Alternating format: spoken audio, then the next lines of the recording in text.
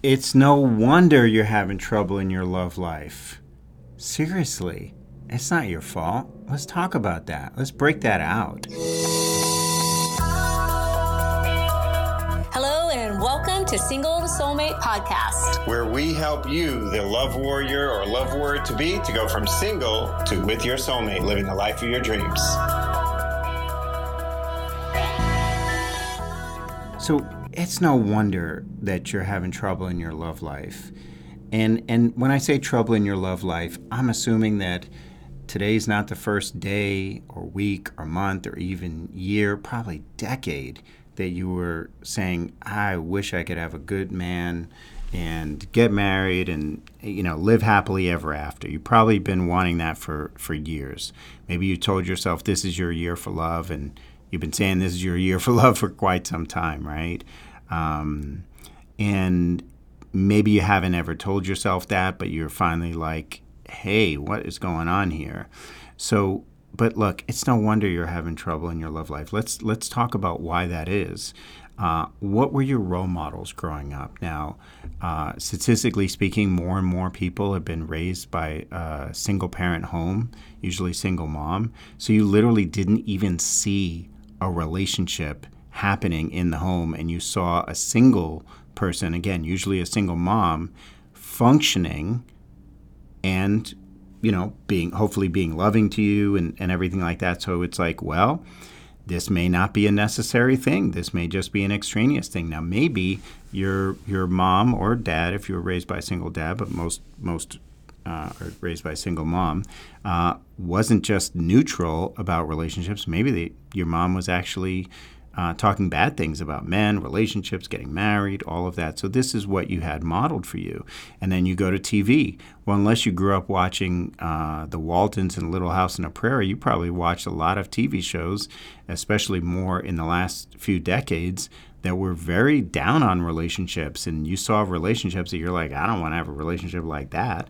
Movies. What about music? How many songs do you hear about women loving their man or man loving their women? Now, like, we have live events in our programs, and we play music that's very positive and uplifting, but you have to really go out of your way to hear that kind of music. What about the people around you now, the last few years? Like, are you seeing examples of happy, healthy, thriving relationships? I mean, in our community there is, and that's one of the benefits that our clients have, because there's Laura and I as role models, and they get to see us interact and hear us. But our love coaches are former clients, now happily married women who talk about their relationship and what it takes to really have a happy, healthy, thriving relationship. Obviously, you have to choose the right guy to begin with, but then you can either kind of go downhill with that or make it get better and better. And we're all about making your relationship thriving, passionate, happy, healthy, and getting stronger over the years, not fading down, especially when you get past the honeymoon phase. A lot of people don't know what to do because they're just not prepared. They don't have the skills, the practices, the principles to have a thriving relationship, and that's obviously what we help our clients do. But when you think about what's around you, your friends, your family members around you, most likely you're not seeing a lot of examples of happy, healthy, thriving relationships. Add to that some bad experiences when you were young and nobody to explain why that happened, just a lot of frustration and fear and anger and hurt. You probably didn't take a class about how to find love, how to keep love, how to build on love in high school or college or, law school, medical school, whatever. You got your master's degree. I want you to imagine that you grew up in a household where you ate cereal and Spam all the time. That's what you ate: cereal, Spam, maybe an occasional apple or something like that. You never watched anyone cook any food because you don't need any cooking to eat Spam or something, and you had ready-made food. You never watched anyone cook, right? You saw that people were cooking, but you didn't know how that was done. And occasionally you'd even eat out at a restaurant. You're like, wow, there's more to life than cereal and Spam. But you just didn't grow up cooking.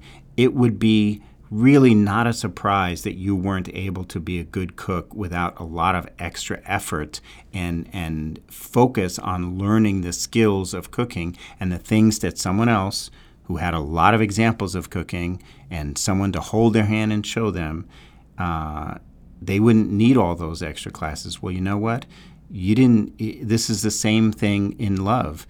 You kind of grew up seeing cereal and Spam level relationships, but you want a 5-course French cuisine meal. Well, then you're going to need to have some classes, some extra hand-holding, because there's probably some things that you just don't know because you just haven't seen it. And that doesn't make you a bad person. It just is like, well, I mean, like I said, it's no wonder.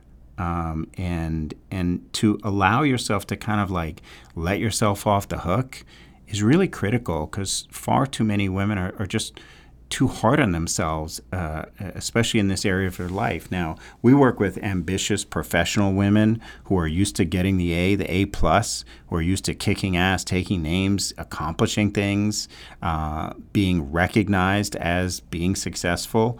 And so you come to this area of your life and you're like,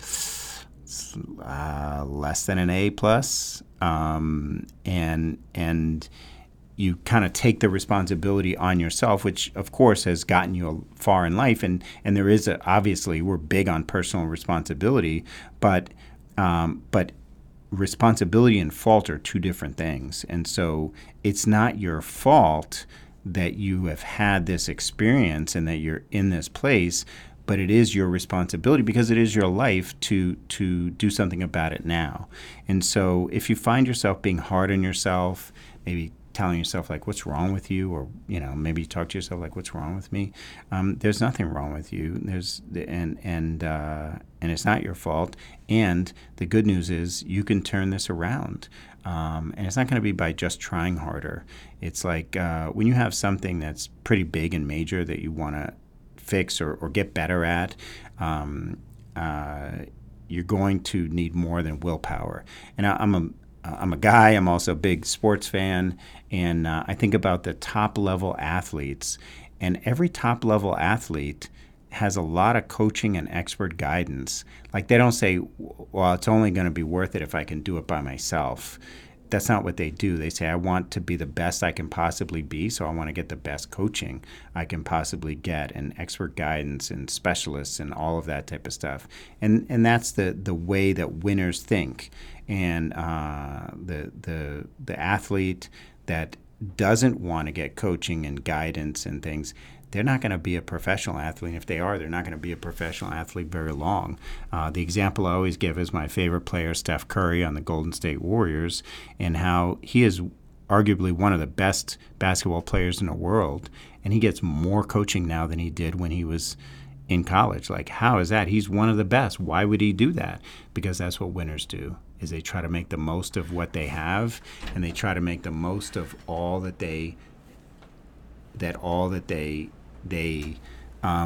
only all that they have, but they try to get the most out of themselves. And you can't always do that by yourself, right? In fact, the success stories of everywhere in life, from professional athletes to anything else, will show you that what winners do is they get help. And they don't get help from their cousin down the street who's a nice person, or their friend who's like, ooh, I think I want to try being a life coach. They get help from an expert with a proven track record of success, because they want to be the best. And so just remember, it's not your fault. It's no wonder things are going the way they're going, but that should allow you to kind of not beat yourself up so much. And then next step is like, okay, what can I do about it? And just like you would if using that example, go to some cooking classes. Maybe it's time to become a student of love, and that's where we come in. So I hope you're enjoying our Single to Soulmate podcast. I hope you're less hard on yourself, and give yourself the gift of becoming a student of the thing that you want. And if love is the thing that you want, that's where we come in. All right. I hope you're enjoying the Single to Soulmate podcast. If you haven't yet subscribed, I want to encourage you to subscribe. And, hey, leave us a rating, hopefully 5 stars. All right. Take care. Bye-bye. Hey, I'm so glad you were here with us today listening to today's podcast. If you liked what you heard and would like to discover if you have any hidden patterns in your life that are disrupting your forward progress, you're going to want to head over to singletosoulmate.com/quiz to take a quick 5-minute quiz that we created so that you can find out what your love pattern is and, more importantly, what can be done about it to overcome any self-sabotage that may come with it. That's singletosoulmate.com/quiz for that free, quick insight into your unique love pattern and how to break it. Also, if you like this podcast, please be sure to hit the subscribe button and leave us a review. Let us know what you love or like about the podcast. See, when you leave us a quick, honest review, that actually helps other awesome women just like you discover this podcast and helps them learn, live, and love better, just like you're learning right now. Thanks so much.